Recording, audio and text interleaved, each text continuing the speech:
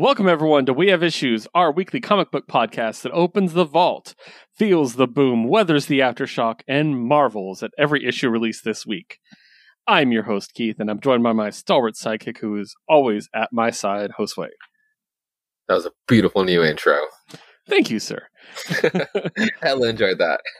Yeah. Well, I aim to please.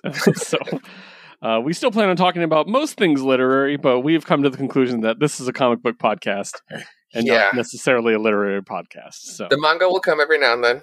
Yeah, and we'll probably, at the end of the show, talk about what else we've been reading. But I have been liking that little recap, that just in case. Yes. Yeah. So, as you guys know, we're here to talk about comics, all the new comics that came out. But we have a few things we're going to talk about before we do. First thing I want to talk about is our network, Geek Elite Media. Very briefly, we want to give a thank you to Geek Elite Media for being the best step parents ever. Yes.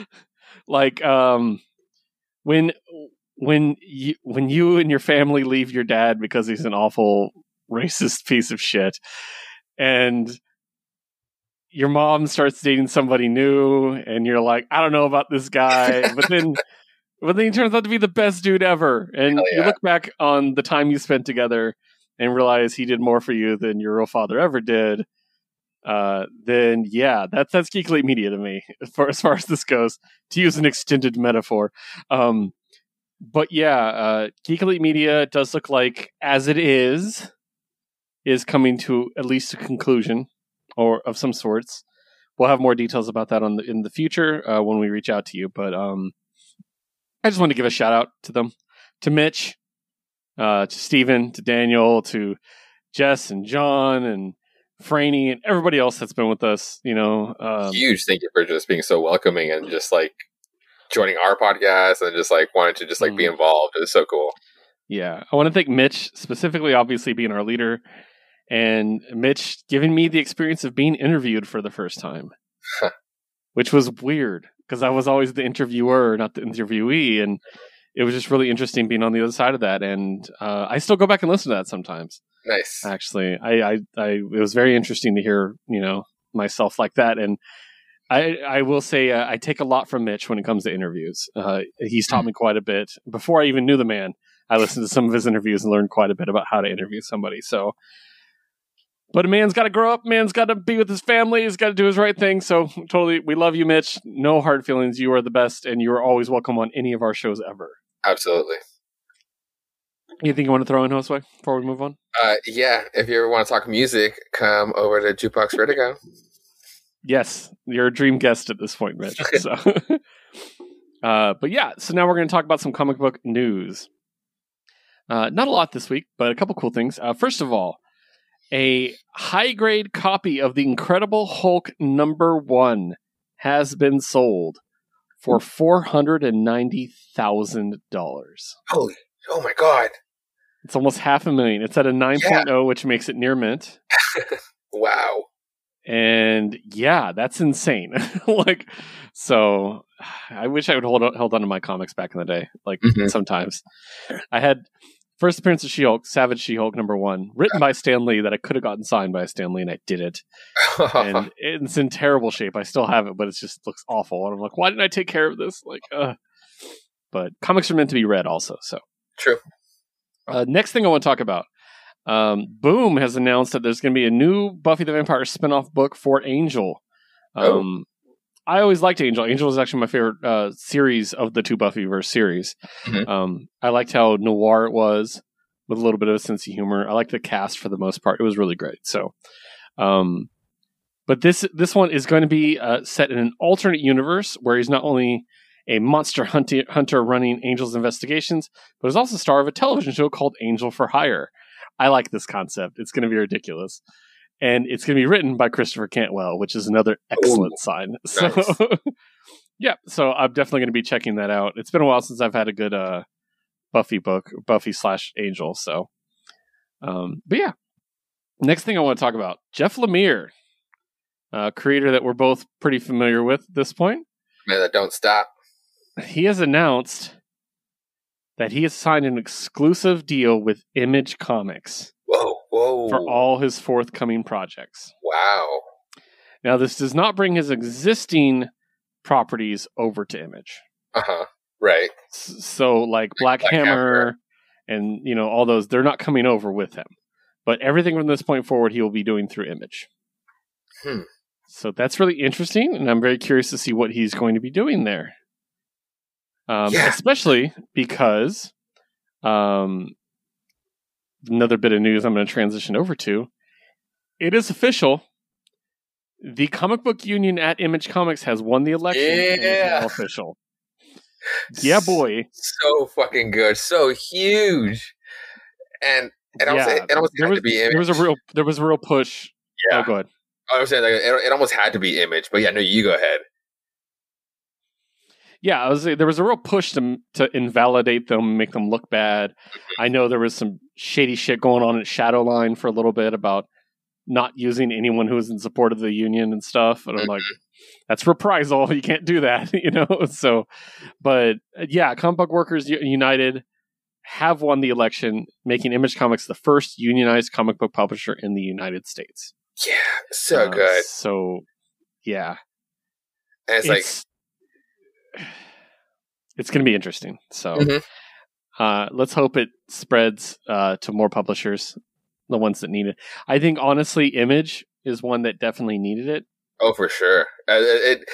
Yes, and exactly. Had this been around sooner, as for comic book creators that have needed it, I would still probably be talking more so about Rick Remender, but shit wasn't like this around, and people couldn't get their money. So, yeah, that's why I'm so fucking excited, so happy that that people are getting theirs now. Especially because Image is no longer doing reprints, like second printings. That takes money straight out of the creators' pockets. And something that I've always pointed out is there's an issue in comics of recognition of colorists and letterists specifically. And on Image's website, they don't put the colorist or letterist. They don't. They just put the artist and writer on the official website. That's messed up. It really is. That's so disrespectful. So hopefully this is going to lead to a unification and further recognition of everyone involved in the process. So very exciting about that, though. So, which leads me to my last bit of news. We have some gigantic news about 2 upcoming X-Men books. We've been talking about the lineups and everything we're finding out. The first one is X-Men Red.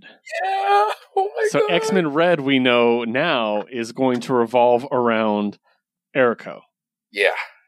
And that makes sense. X-Men Red, Red Planet, etc. And we do know that, at least according to the covers, we can expect obviously a lot of Storm. Yes. Magneto. My boy Sunspot. Yeah. We got Abigail Brand still lurking in the background, and this alternate cover has Vulcan as well. Yes, finally, he's been kind of MIA for a while, and he's one of those I was excited for from the beginning to be around. Exactly, yeah. So, and the other one we found out more about, and I know Josue's excited to talk about this. Oh my god! And I don't know why we didn't think of this, but the book is called Legion of X. And I at least didn't put it together that, hey, maybe Legion's on Legion of X. Are you serious? I didn't even think about it. Like, I was like, oh, okay. But yeah, it does look like this one is spinning out of Way of X. Right, yes. Especially with Cy Spurrier. Yeah. Well, and then what it's going to contain, but it is going to consist of Legion, Nightcrawler, Pixie, Juggernaut. Yes! Blindfold, who is back. Uh-huh. Dr. Nemesis. Yes. And a teased return of Forget Me Not from the Spurrier X-Men Legacy run. So, and Congregation. And Congregation, yeah, it does appear, /Dust, for those who don't know. So, yeah, that's really cool. A really cool team. And it's going to deal directly with, quote, the psychedelic mindscape known as the Altar. So that we saw come up in the Onslaught book. I'm just excited for Juggernaut. Like, dude, yes. Yeah. And it's really interesting, the concept of it. Basically, So it says the series will follow up on some of the themes Spurrier previously explored in Way of X, specifically that we know that there are a number of laws that mutants have to live under, but while it is easy enough to enforce the law, is justice really being done with these laws? Legion of X will deal with the concept, or that concept will also tackling some of the most dangerous new threats from within on Krakoa, including a villain who can possess innocent mutants and a missing Araki god. So, yeah, and he called it like a precinct-style ensemble.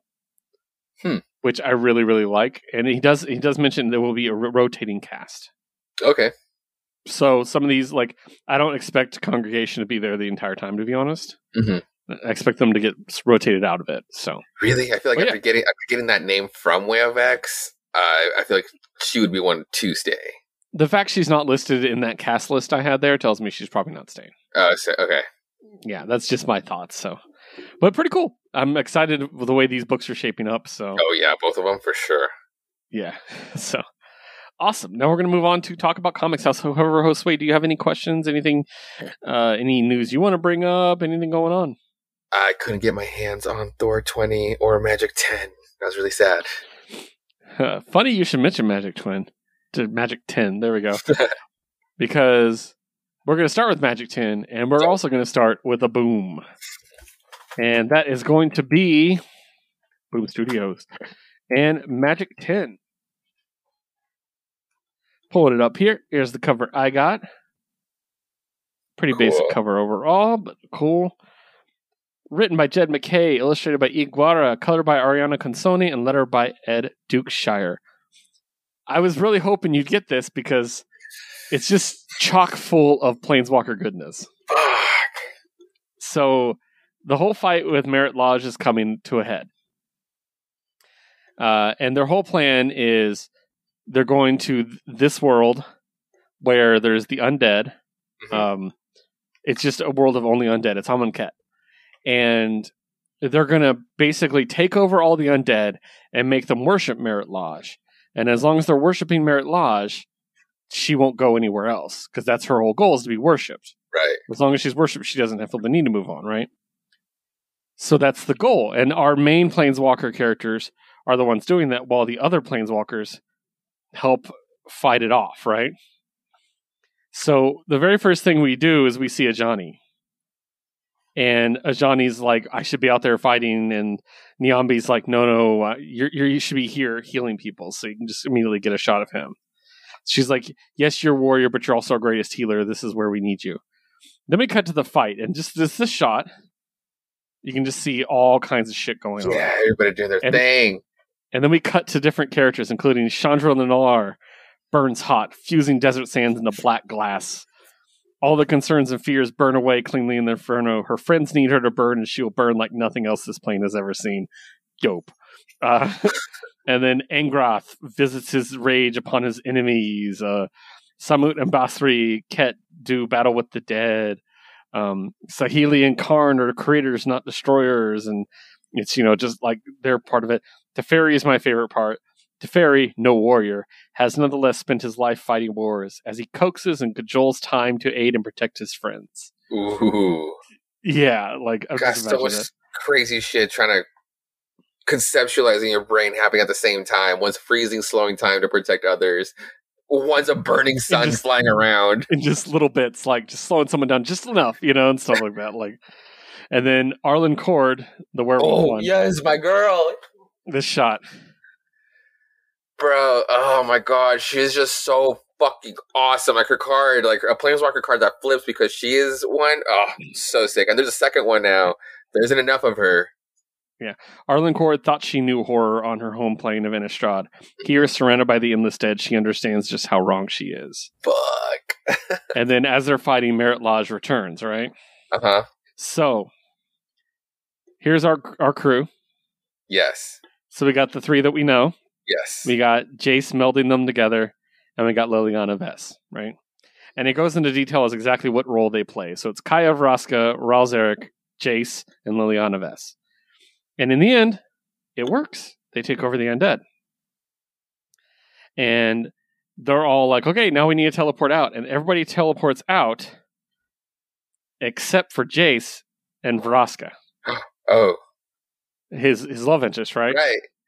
And she's like, all right, it's time to go. He's like, you should go. She's like, you first. He's like, no, I have a plan. She's like, you first. She goes, you don't have a plan, do you? And she realized he can't break the connection because remember, Merritt Lodge is following Jace. That's the whole thing. He told her he could break the connection and that would leave her stranded in this world with the worshippers. He can't. He always planned to stay behind. Yeah. And she's like, I don't want to die, but if I leave, she follows me. This is a puzzle with no solution. She said, some puzzles have no solution, Jace. And he's like, go. And she's like, are you going to make me? And he's like, no. So she decides to stay with him. Damn it. So all the other planeswalkers teleport out, and we get this awesome scene where they're embracing, and you see them hugging, right? Holy shit. And then the other planeswalkers are sitting there in the other play, and they're like, hey, where's Vraska? And right when everything was ending, she comes in and pulls Vraska away. No! Oh my god. And Jay says, go on and live then, Vraska. And then Merritt Lodge hits. Fuck! Yes. What the swoop? Oh my god. And Vraska is not happy. We'll put it that way. And then in the end, so they come back to Ravnica, and they're like, well, this is it. And they're like upset because now they're not friends because of what she did. And Vraska's like, fuck you, I'm done. We're not friends. And then all of Ravnica is like, planeswalkers, get them. Something's going on where they're blaming the planeswalkers for everything. And that's going to lead us into our next arc. Sick. So, but heartbreaking. Oh my god, that's so good. The loss of Jace, man. He's the planeswalker as far as like magic lore goes for a lot of people, because he was in that first batch of cards. Love him or hate him, it's gonna be your number one for those reasons. You either really fucking love him or you really fucking hate him. But so yeah, he would be the main guy. Yeah. Yeah. Of the planeswalker card type, it was him and Chandra to me that were the icons at first. Oh, okay. They were the first two, like blue and red at least. They were the ones that really hit big. Yeah. Gideon too, but Gideon really doesn't do much character wise. So I think that's when I kind of came in where it was just like, for sure Jace, and then Gideon for like all like the soldier and knight ones, or Elspeth for the knights. Yeah. So that's Magic 10. Really good. I enjoyed it. That was dope. Takes me to Buckhead number 2. Really digging this book. It's really great for a boombox book. All boombox books are great. I don't mean to say it like that. They're actually really good. So, written by Shobo, art by George Cambadeus, thank you. Letter by Jim Campbell. So this is the one I was telling you about last time, where the boy, he lives in Africa. He moves to the U.S. His dad's missing. He finds out that something's going on in his town. Everybody has like a weird tattoo on them. They all seem to be brainwashed. And he discovers an MMO game in his school, in the computer lab, where he goes in. It's like virtual reality, and his dad's in it. And this kind of goes into it. Now, we don't get a ton of answers. It does kind of dive us deeper into the conspiracy of it all. And it's really, really interesting. So there's not a lot I can really talk about as far as like answers go. But it does look like he has one ally, which is this girl he's been following the entire time. Because at the very end, she shows up to save him from the bad guys. So curious to see where this goes. It's really, really good. I don't mean to be brief on it, but there's not a lot to talk about without me diving too deeply into it. So Buckhead? Yeah, Buckhead. It's really good. Really, really, really good. So that takes us to our shared boom book of the week, which is Basilisk, number 6. I thought this was going to be the end. Right. And it was not. Yeah, so really digging it, though. So let's talk about Basilisk. Is Crave Team in the back here? It is, yeah. Written by Cullen Bunn. Illustrated by Jonas Scharf. Colored by Alex Guimarães. And lettered by Ed Dukeshire. So, after we lost one of the Chimera, and we discovered that their power transfers over, but we thought it might transfer to all of them. Right, like a shared thing. It doesn't seem to have happened that way. Like, it seems to have gone to one. So it's kind of like, why that one? Like there's thoughts here. Did he willingly give it to one of them? The closest one? The one? I mean, like, is he? Because he seemed kind of. Oh, for sure, he's more neutral. Neutral. Her side, obviously helping her at least to some degree. So I wonder how it actually works out. I think he trusted her. Maybe, I don't know, but. this kind of leads to our next conflict, where basically she's still determined to take out the bad guys, right? Mm-hmm. So Hannah is like, I'm still determined, although she doesn't have the advantage anymore, and she's basically walking into a trap. And she's trying to figure out exactly how to do it. And of course, the Chimera, being the Chimera, murder a bunch of people to get their attention.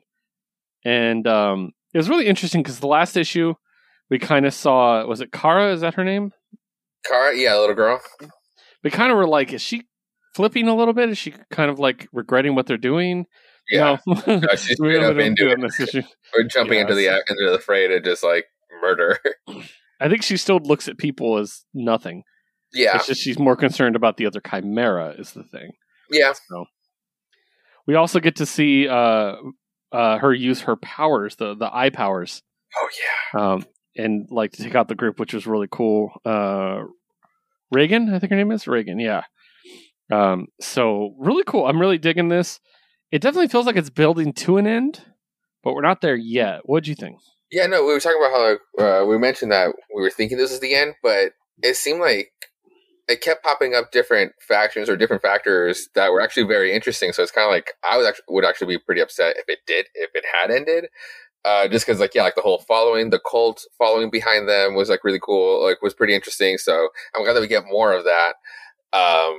But even then with the protagonist, it was cool getting the reveal on like she's almost doing this out of a sense of guilt, than more so revenge. And I thought that was pretty interesting. Where it's still kind of fucked up, but yeah. But that opening sequence was kind of like, oh, so like kind of this is why it's is impacting you more.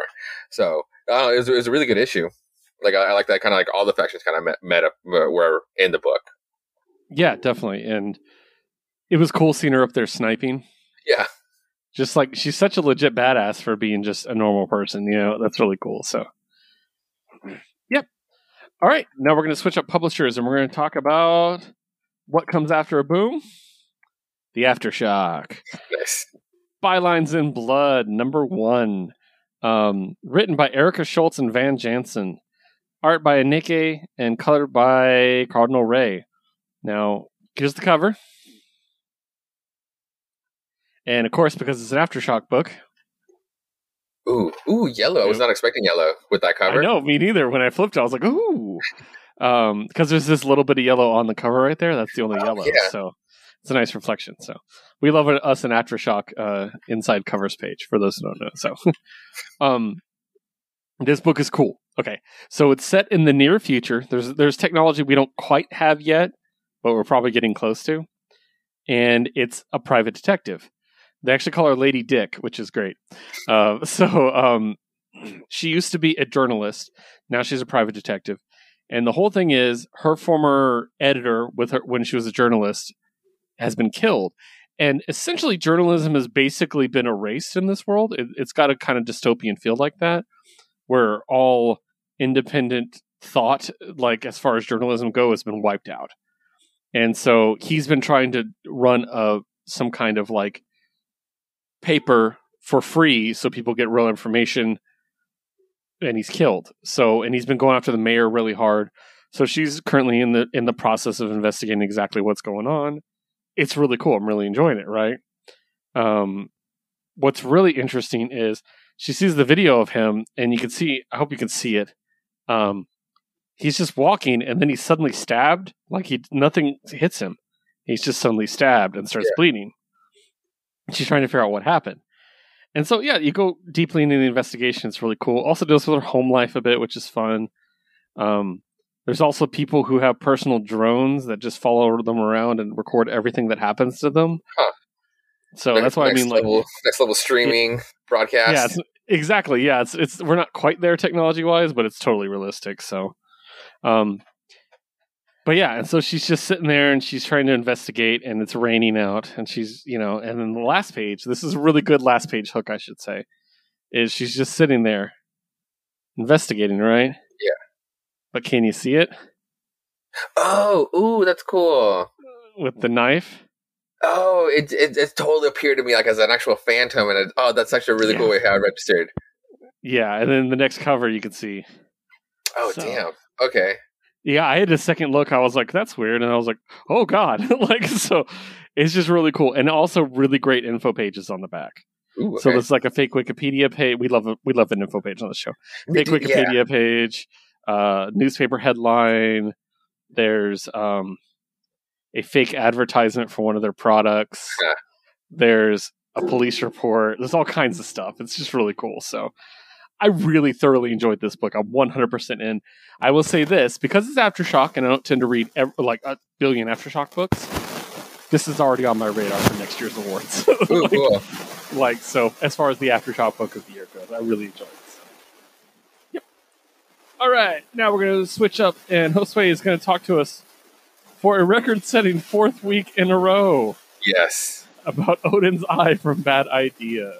They are pumping these babies out, but the good news is, because I was a good Bad Idea sucker boy and got the sticker, these $8 issues have been free. So, yay!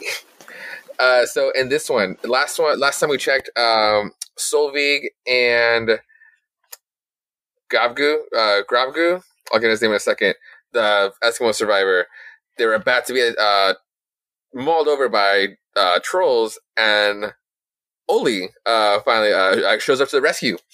And then we actually get a sense of an actual time, a sense of time of how long time has passed since then. And it's been about 2 years, because he recaps us on his side of the story. He miraculously survived that last attack from the people who took Solveig away, and just ended up burning off the whole fellowship, then the whole troop. And he made his way, and he found this old like sage, because he walks him to, like, she kind of describes it as she thinks it's almost like Valhalla. It's like the Allfather's like mead hall, but it wasn't as extravagant as like how she saw it in one of her visions. And when they go inside, he explains it's like, oh, there's someone else here, and it's this lady who is just like in a vegetable state. She's just not responsive at all. He describes that he has to like bird feed her, because she's just like completely out of it. She was an old sage, and and she had this the powder that would make her. She was basically the one that got to like first throw like a little sparkle onto Solveig, so she can like go into like in those vision states and kind of cause like the fits, but for at least like so she can have like, a sense of communication to the quest. So what happened is that he rescued her from other just like wild folk that just snatched up the powder and were just getting super fucking high off of it. And he shows up to the rescue, and he kind of like brings her over into this temple. And I guess like he kind of almost like succumbs a little bit. He takes like a little bit for almost like he just trips out for like the night, and it's almost like what he needed to just calm down. And I guess like after that he was fine. But like, I guess like, he needed to kind of be able to see like at least a path to either go home or go find Solveig. And sure enough, that's when he saw the vision of like the whole like troll situation happening. So that's kind of now how the paths cross. Oh, and the reason why this person is also just like so out of it, just in a meditative state, is that they kept trying to tap into like the powder over and over again. She used to never just take as much as like those people were. It wasn't just like a recreational powder. It was very much for like a spiritual ritual to be able to tap onto the other side. So they kept doing it over and over now at this point to be able to find her. And every single time, what happens is that you tap into all the other 8 realms at the same time. So every time you go, you kind of go a little bit too far, and they just lost their path, and they at some point they never returned. So that's why they're kind of just like that, and Oli has had to take care of her. But now that everybody's together, we set up the camp one last time, and it just ends at tomorrow. Like, what is it? Because they reference like, oh, have you kept track of like what day it is? And Oli's like, no, I've tried to, but like, no, at this point I've forgotten. But it really feels like it's All Father's Day, which I guess it's Sunday. We'll set out for tomorrow, and that's when whole journey really starts. So shit, okay. And it's been getting kind of interesting. And one last thing, she's been talking to the fire. Like Solveig has been talking to the fire because it's the only way she sees her parents. It's kind of weird, but at least at this point with this issue, she's able to find some sort of closure because she's kind of mostly running away from it. Nice. One issue left, right? I believe so. Yeah. Interesting. Yeah, it's been really interesting for like a savage Viking story or a quest in this way. It wasn't as gory as it wasn't like barbaric savage, but it's in its own Viking story. It's something I haven't really read before, at least like in a while in this way. Nice. Awesome. Okay. Now we're going to switch up publishers and we're going to talk about Titan Comics. Nice. And me and Josue have been waiting quite a while for this one. Horizon Zero Dawn number 4. Yes. Written by Ann Toole. Stories by Ben McCaw. Script editing by Annie Catane. Colors by Elmer Damaso. Artist by Elmer Damaso. Colors by Brian Valenza and Stelladia. And letter by Jim Campbell. So the good news is, for those who don't know, I have played Horizon Zero Dawn all the way through. I platinumed it. So yes. I now went back and read this series, and it makes a lot more sense to me. Oh my god! Maybe we'll just. I really for sure want to. I'm going to replay it like very very soon on my streams. Yeah. I love Aaron. He is incredible. Yep. He's just adorable, and he's just the best. Like I love him so much. So, but yeah. So this takes on a different tone when you play through the game because you met his sister briefly, and to get to see her be a badass for this series is really, really like what's the therapeutic? Yeah, because when you play the game, you're like, oh, is that it? And you're like, oh, but there's so much promise with this character, and now we get to see that promise, which was really cool. So this does wrap up the story, so it was really good timing on my part. But yeah, I really thoroughly enjoyed this going back on it. I also went back and reread the original one, the Sunhawk one. Oh, okay, which is about your mentor with the Hunter's Lodge. And I fucking loved her too.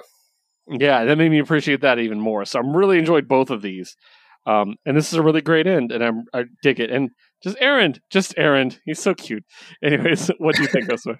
Aaron is definitely a character that turned on me. When you first encounter him, I thought he was just gonna be like the smug guy that has the position, so he knows how to. A little sleazy, and a little sleazy. He knows how to wield that authority. But then you meet him, he's just like this goofball, and I was like, he really grew on me in the game, and it's like, wow, I really misjudged you, and I'm very sorry. And in this book, it just paints the same picture, but just so much more depth to it. And above all, just Ersa, oh my god, what a badass throughout the whole book. But here, because one of the things that really bothered me, because honestly don't mind the acting throughout Horizon Zero Dawn, except for the Sun King, Avad. When he gets asked, it's like, oh shit, so how was it killing your brother to take over the mantle? He gives this such weird answer where it's just like, oh, you're supposed to be the good guy, but that was vague as fuck, where now I'm not 100% about you. And now I know why. It's like, it made me love that answer so much more, dude. It might have been bad acting, but the way it's answered now, it's probably one of my favorite lines because now I know the full context. And god damn, it was such a good story. Yeah, and he, it puts his relationship with Ursa into better perspective too. Yes. With the interaction where he mistakes Aloy for Ursa, and he's like, don't do that again. I thought it was really out of nowhere how offended she was by it and everything like that. But then it's just really cool to see that in perspective. So this fills in a really nice story gap. What I would like to see, and maybe they have to wait for the next book to come out the next game to come out, because who knows what that story is going to be. Sure. I want to see a Silence prequel story. Oh, man. Because we know he went up to the north. We know he was everywhere. And just to see him travel around, that'd be so cool. Like, I was really it's like, are we rooting for the story? But as long as we have to root for something here. No, I would totally buy into it. Yeah, that'd be great. So these have just been very solid books for a video game, like comic book, which is like don't really get a lot of love or recognition. But this has just been such good feels towards like the synergy between both media is just really good. What's funny is I remember when we were covering Comic-Con a couple years ago, Mhm. And the Titan Comics panel was up, and I was like, yeah, I'll watch it. We don't really read any Titan comics. And I watched it, and I'm like, oh, they got the Horizon Zero Dawn rights. Dope. That's cool. Maybe we'll get some good comics out of it. And then we got this, and it's amazing. So, what a great payoff. So, Yeah.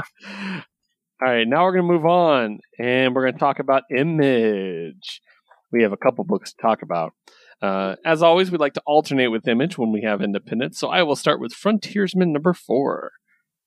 Written by Patrick Kinlan, art by Marco Ferrari, letter by Jim Campbell.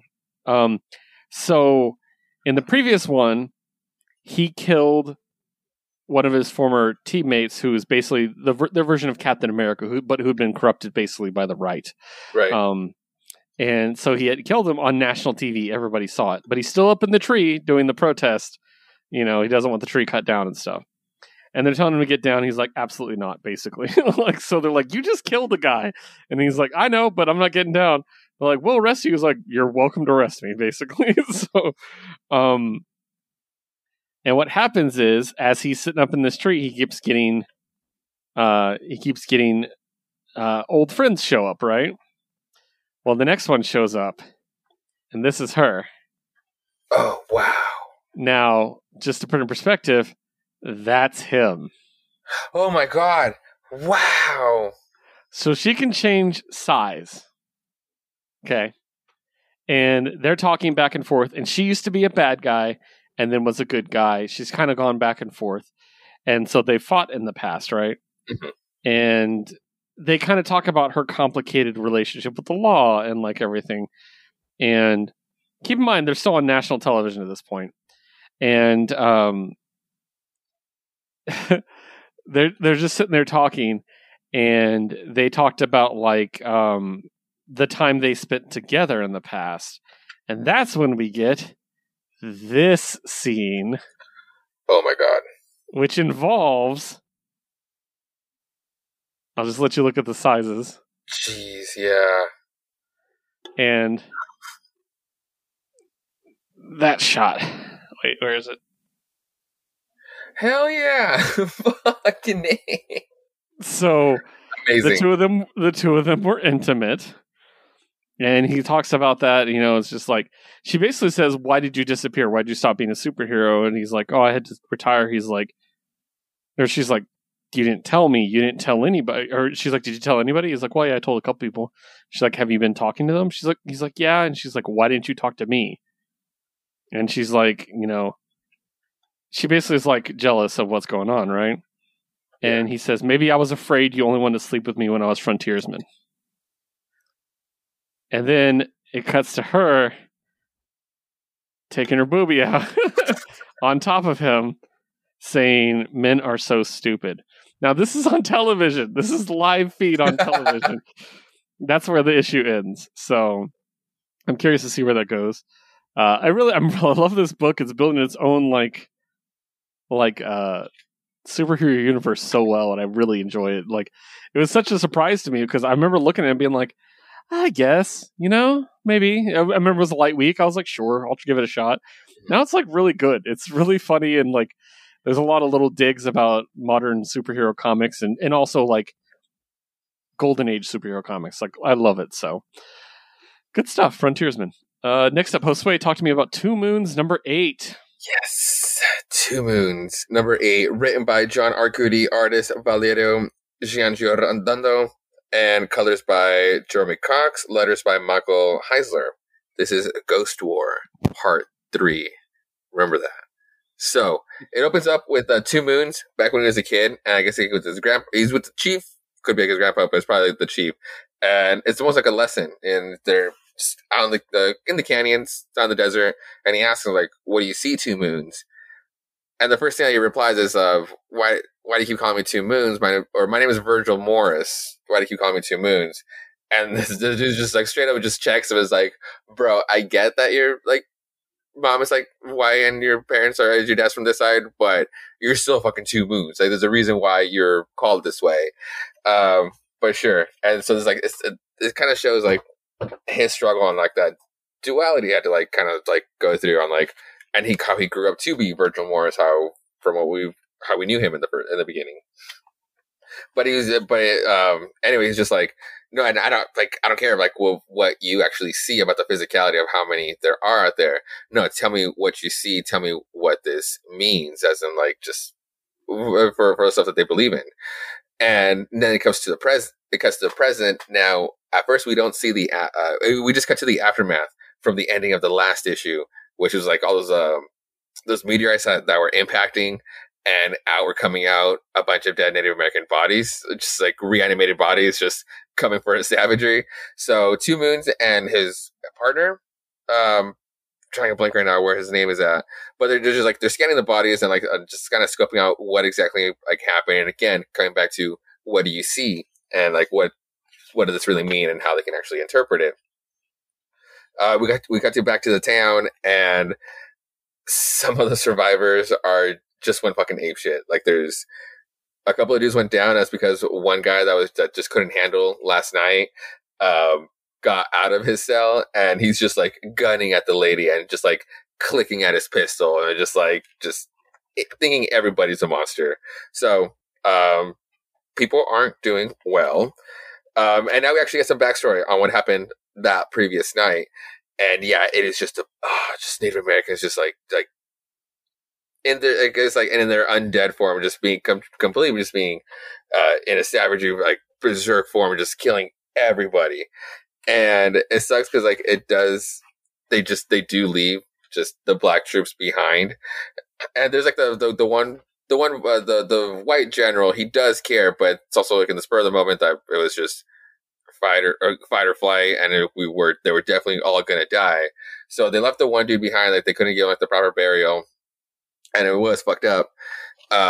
So the thing is that they think he died, and he gets found the next morning. So cool. We got one survivor, and the general and some of the survivors that did get to ride on horseback, they try to make it back into town. We don't get to see what happens to them, but it does cut back to Two Moons, and just like he's trying to make it back to Chief Little Knife. He's starting to figure out that he's kind of the one that orchestrated for all this to happen on purpose, for him to be captured and being taken over to where he's going to be taken to, so that all the shit can lead to there. Now, one last thing is that, so for this night, some of the,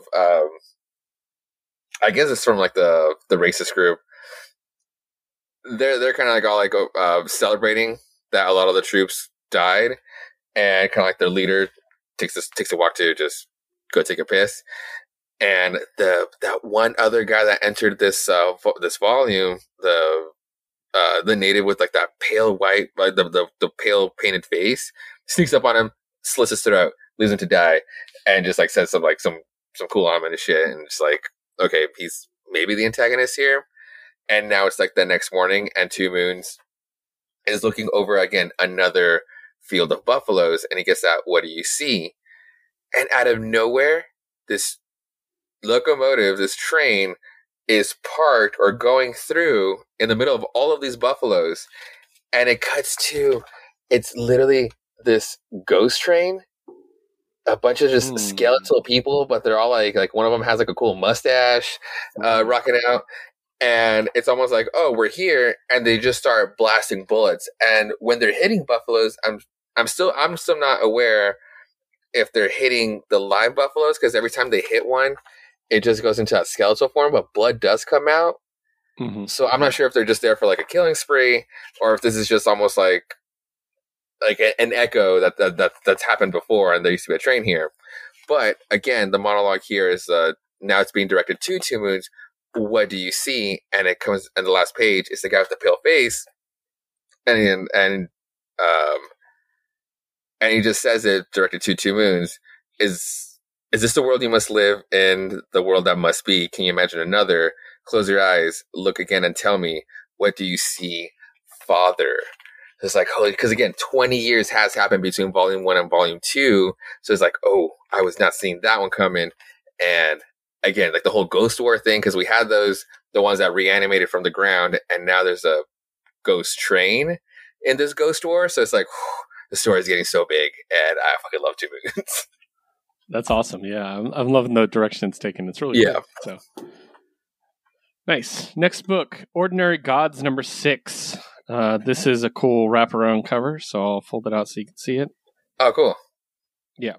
So this is the one with the entities hidden in human bodies that are like have been legendary people throughout time, like Stalin. Yes. Being reawakened and brought back together. Written by Kyle Higgins and Joe Clark, art by Felipe Watanabe, colors by Frank William, and lettering by Clayton Cowles. So the whole team has gotten together, except for one. The last one that needs to be found. I want to say it's the Prodigy. I'll double check. Yeah, it is the Prodigy, which seems to be like an attractive female influencer who has a bunch of guards around her. And the whole point is, again, to awaken them, you have to touch them. You have to be one of the gods, and you have to touch them, and it awakens the memories you have from previous lives together, right? And they actually put the young kid, the main character of this, in charge. They decide he's the leader because his role is actually the leader, right? So his name is Chris, and he has to come up with a plan on how to get in there. And he says, well, let's start with the distraction. If we do this right, they'll never see us coming. And they set off this explosion. And then immediately the guards say, it's a distraction. They're coming. So it's great. So they do this whole thing. They're attacking and they're trying to get her down into a panic room. And it shows all the different, entities doing different things around trying to get to her, right? And they're trying to get the girl down into a panic room so she doesn't get touched. And she's about to go down, and a little dog walks up. And you're like, oh, I forgot one of the entities was a dog. That was the plan all along. Everything was the distraction to get the dog to her. She touches it, and it reawakens everything in her. And then she goes insane and starts beating the shit out of people. Because they made a point last issue, like, it gets crazy when this one's awakened. Like, that's why we save her for last. Like, so, yeah, they get into an awesome fight. They're able to awaken her, and yeah, basically everybody is awakened now. We get to see where we're going to go from here. I'm really digging it. It's really cool. I want to see what's the point now. Now that they're all awakened, where do we go? So, but really, really good. I'm really enjoying that book, and it's yet another Kyle Higgins book that I'm reading. So, yeah, but good stuff. Now let's talk about the books we share. Josue, Nocterra, Blacktop Bill Special. Yes. I fucked up. What? I got the variant. I got that. Oh, that's cool. No, I wanted the black one with the teeth. Oh, I didn't see that one. I mean, that was the cover 8. Is that cover 8? Yes. Oh, okay. Oh, god damn, now I'm even more pissed. It was a different variant I could have gotten. Okay, so obviously it's been a while since we talked about Nocterra. They must be on a hiatus. But I'm happy to get back to it. Written by Scott Snyder and Tony S. Daniel. Drawn or pencils by Dennis Cowan. Inked by Kent Williams. Colored by Chris Sotomayor. And letter by Ann World. So this is the origin of Blacktop Bill. And it's done in kind of a... It's funny because it's Scott Snyder. It's done in kind of a Joker origin way. Where you're like, is this his origin? Is this just a story? It's really interesting. So, but it's really cool and it's really grim. And it also gives, considering he's the main antagonist of the book, we know almost nothing about him. Right. So it's really cool to actually get some detail about him. So really cool. Like I said, very grim, and it's cool to see like the happening that, when the sun goes out, basically. It's cool to see that from a different character's perspective, who reacts very differently to it. So, yeah. So what'd you think about this? I liked it because it was just very Scott Snyder when I really like Scott Snyder, if that makes sense. And it was definitely that, like, filling in the gaps for Blacktop Bill and like raising the stakes of like next time he does show up, or on the reread for Nocterra Volume 1, it's just like, oh fuck, okay, now I know this guy. It's meant and it's shown that he means business, but like now that I know like his motives are just violence, and it's like, ooh, like that menacing factor is just now really there. Yeah, and like the whole thing where before where what he was doing before with the blessed people, the survivors, how he corrects these things, and it's like, holy shit, that's deep. Like, and he's just an insane person, and now he's in this world, and that's terrifying. So yeah, really cool. I like seeing his perspective. So yeah, really enjoyed it. I can't wait for Noctera to come back now. So finally, last image book is A Thing Called Truth #3. What cover did you get? I wanted the wraparound of this. You did? It's not. She's not there. She's not there for me. And I really wanted that one. It's a virgin wraparound. Oh, it is. Cool. Yeah. Love this book. All right. You guys should know by now we absolutely love this book. And I love this creative team. Written by Yolanda Zanfardino, as well as lettered by her. And art by Elisa Romboli. This, of course, is the wild and wacky road trip between these mix and match partners. The stuffy doctor who only cares about her work, and people. I mean, does not just her work, and then just her wild and outgoing road trip partner who just wants to explore and go to all these places her brother never got a chance to visit. And this is the one because the first issue was to introduce the doctor. The second issue was to introduce the second character. This is the first time we really see them like interacting, not as we're getting to know each other, but interacting as how their back and forth should go. Mm-hmm. And I really am loving this book. I like the I'm trying to figure out the right word for it. There's a word in wrestling for it, where it's like partners that shouldn't work but do. You know what I mean? Like, and so, but I'm really digging it. I love it. I love the art. I absolutely love. One thing we talk about sometimes on the show is the apparel, the attire for oh my god, what they wear, and I think that's really well done. I also like how it doesn't have to be realistic. The art, like, especially when we get fun cartoony stuff like this, which we did see in Alice in Leatherland, right? Yeah, and it's just a lot of fun. This page. I know. This one is the one that really won me over after that. Was this outfit change? Oh my god, I love her in this one. Yeah, definitely. It's just been a really great book, and like I said, I've really enjoyed how they write romance, or not even romance. That's not even the word for it, but like relationship. You know, especially Alice in Leatherland was two people who knew each other, worked together, that would develop into a romantic relationship. This is two strangers, you know, and it's just really interesting to see that. Also, just her reenacting all the film scenes is just a lot of fun. It made me want to travel. God, do I miss traveling? Yeah, like so. And it's also got a heart to it, like with her and her missing brother and everything. And we're slowly revolving around the fact that she's, you know, what we were kind of talking about, that she's a doctor who's working to prevent diseases, which might have included the disease that killed the other girl's brother. It's really interesting, and I'm really digging it. So what are you thinking? No, I really do like that. These are like actually perfect strangers, and they don't make you paint it as in like, oh, will they, won't they? But they could not be having like the most opposite of conversations, or just like, at least like right now, like their sense of self-esteem is just like all over the place, and it's just like not in sync, and it's just like it could easily just not work in real life. But it's like obviously like we're gonna get to an ending here. So I really like how the first issue was for the doctor, the second issue was for her, and now this one was just like, well, now let's put them together, and it's just like they're not meshing, and so I like that conflict in the story. And then and at first is like when she first started acting, or when she first started playing the scene in Rome, and it's like you get that cough, and it's like, uh-oh, but it's like, oh, she's just clearing her throat. But then there's a second cough later, and it's like, oh no. And I don't like that. And also she cheated, and it's like, oh my god, don't do that. Yeah, right. So, but yeah, I'm really enjoying this. I want to see where it goes. I love this one too. There's a lot of really cool layers to it, so I'm really enjoying that. So yeah. All right, now we're going to switch over to DC, the distinguished competitor themselves. And we got a couple DC books. It's actually a really light DC week for me. But I do have a couple solos. Detective Comics 1047.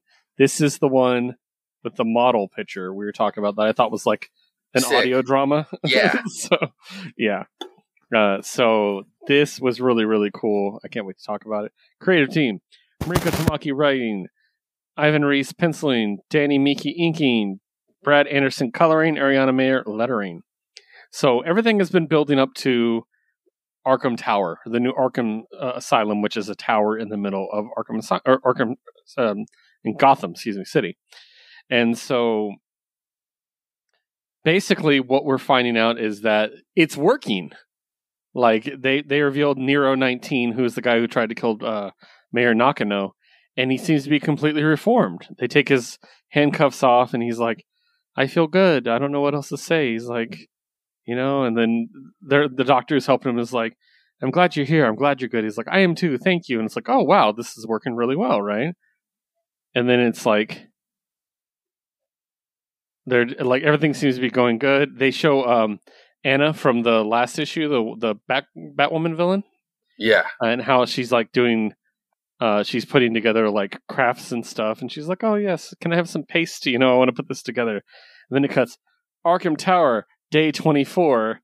The police are outside. Something's going on. Holy shit. And it's like, they're trying to figure out what, there's a hostage situation. And it cuts forward. And basically, it's one of those ones where they're showing us the end of the story. And then we're going to build to it. So stuff like, Nightwing, do you copy? I need to know you're still alive. Okay. Anyone get this? Who is in the tower? Steph? No one's responding, basically. The only people we know who are up are Oracle and Batwoman are on the outside. Oh, and then we cut to Anna again. Just tra-la-la-lying down the... And this is so much more terrifying looking than anything the Joker's ever done than me, for me. So. And basically they're just trying to get... And they toss the doctor out the window. Like, to his death. So it's kind of like, what the fuck? We find out they chopped off one of his fingers, probably to access different doors and stuff, is what I'm thinking. We also see Cass on the outside eventually. And, and that's where it cuts. And it says the next chapter is called What the Hell Happened? So that's going to be interesting. I know, from what I read, this is supposed to last a full year, this arc. So I'm very excited about that. There's also a great backup story at the end of it. That's like a flashback Joker tale. And it's called House of Gotham, written by Matthew Rosenberg, art by Fernando Blanco, colors by Jordi Belair, and letter by Rob Lay. Where there's a little boy, and he's just hanging out with his parents, and the Joker shows up, and the Joker knocks on the door. This is the peephole shot. Okay. They hide the kid, and Joker kills both parents with an axe in front of the kid. The kid's hiding and sees it. Kid comes out. Kid's about to come out he pulls a gun, actually. The kid finds a gun. He's about to come out and kill the Joker when Batman shows up. And Joker takes off, and basically the kid blames Batman as well. And Batman's like, no, I'm just trying to stop that guy. But the kid's convinced that Batman's wrong. They're trying to find a place for the kid. And they can't find a place to take him. And then what is kind of a leap of, like, I think it's kind of lame. Well, not lame, but like, weird logic on Gotham PD part, but also at the same time, Gotham PD is terrible. They can't find anyone else to take him, so they just put him in Arkham Asylum. So, at least for the weekend or something. They're going to take good care of you at Arkham. And so, that's going to be interesting to see where that goes. All right. Next DC book is Superman, Son of Kal-El, number 6. Yeah. With our favorite bye boy, John Kent. So, this one had some fun surprises. Written by Tom Taylor. Art by John Timms. Colored by Hi-Fi and lettered by Dave Sharp. Now, I've talked about this on the show in the past. Me and Liz have very strong opinions about Superboy and Robins. Mm-hmm. And we all agree that Connor and Tim were clearly lovers. I don't care what anyone says. They were lovers. But this is John, not Connor. And John and his boyfriend, who has can walk through walls and stuff, has powers. His boyfriend's trying to break in, to this place to get some information for the article he's writing, right? And he so his name is Jay, just so make it easy because he doesn't have a code name yet, I don't think. He breaks in and he sees a bunch of dudes unconscious. Keep in mind, Superman's not with him; he's by himself. And someone swings at him, and who is it? It's Tim Drake, and he phases through it. They get in a fight, and Tim's like, "What the hell?" He's like, "Yeah, you can't hurt me." And then he's like, "I'll find a way." He's like, "Wait, I'm a friend of John Kent." And then Tim says, "I'm a friend of John Kent. He doesn't have any others." And Jay goes, "He does now." And I'm like, "Oh, Tim's ex-boyfriend." Yeah. And then Lois shows up, and Tim's like, "Lois?" She's like, "Do I know you?" Like to Jay. He's like, "It's me, Jay." She's like, "Oh," she's like, "You're both here for John, aren't you?" That's very sweet. It's like, and then there's this whole feeling of like, Tim's jealous. Tim's 100, and now Tim's out. Now Tim's bi as well. So I'm like, Tim's 100% jealous. And Tim's grinning, and Superman's like, "What?" He goes, "What?" He goes, "Can you stop grinning? It's a little disconcerting coming from you." He's like, "So Jay's the head of the truth. Impressive." He's like, "You know, I'm on my way to being the greatest detective in the world, and I'm also your best friend and quite receptive." He goes, "And?" He goes, "I'm really happy for you, man," and gives him a punch to the arm. And I'm like, "No, you're not. You're jealous, you little bitch. You're jealous." So, but yeah, it's really interesting. They stop an attempt to kidnap a bunch of people and turn them into superpower, because that's the arc here. Is there's a bunch of young people being taken and given superpowers against their will. So, really cool. Really love it. I just absolutely love the Jay, Tim, John stuff, because I just substitute John in for Connor in my head for that purpose. So, yeah, pretty cool. Last solo book, Sway, you need to pick up Dark Knights of Steel. I saw it and it's like, oh, soon. It's so good. Written by Tom Taylor, art by Yasmin Putri, colored by Orif Prianto, and letter by Wes Abbott. Let's catch up what happened. Mm-hmm. So there's, from what we understand so far, there are 3 kingdoms. There is the House of El, which is, of course, Superman's family, which used to be a kingdom ran by Batman's family, by the way. Okay. But they took over. There's the second one, which is the House of Storms, which is Black Lightning and his family. And the other one we know of is Themyscira, which is Themyscira. So, what happened recently is someone from Black Lightning's kingdom killed Superman's dad. Well, Green Arrow did it, basically, with a kryptonite arrow, essentially. Then Supergirl, who is Wonder Woman's lover in this world, which is just amazing, leaves Themyscira, goes to Black Lightning's home, kills his oldest son in retribution. That's where we left off. Okay. This is so good, dude. Basically, they find out what's going on, and a star falls. A green star falls from the sky, and they have to go find out what it is. So Batman and his knights decide to go look for it. This is when we're introduced to a 4th kingdom, which is the House of Magnus, which is the guy who created the Metal Men. Oh. Dr. Magnus and his knights, the Metal Men. Huh. So they show up, and who's there? But Supergirl. And she's like, "Hey," and this landed on Magnus lands, by the way. And he's like, "Oh, by the way, her name is Zala, not Kara. Just if I call her Kara, that's what I mean." Yeah. But so one of the Metal Men's like, "What was the House of El one on Magnus Land?" She's like, "This won't be Magnus Lands much longer." And then she proceeds to murder the lot of them by herself. Fuck yeah. Yeah. And so we cut to Themyscira, where they find out, hey, shit's going down. Then Black Lightning and his retinue show up on Themyscira to meet with the Amazons to figure out what the fuck's going on.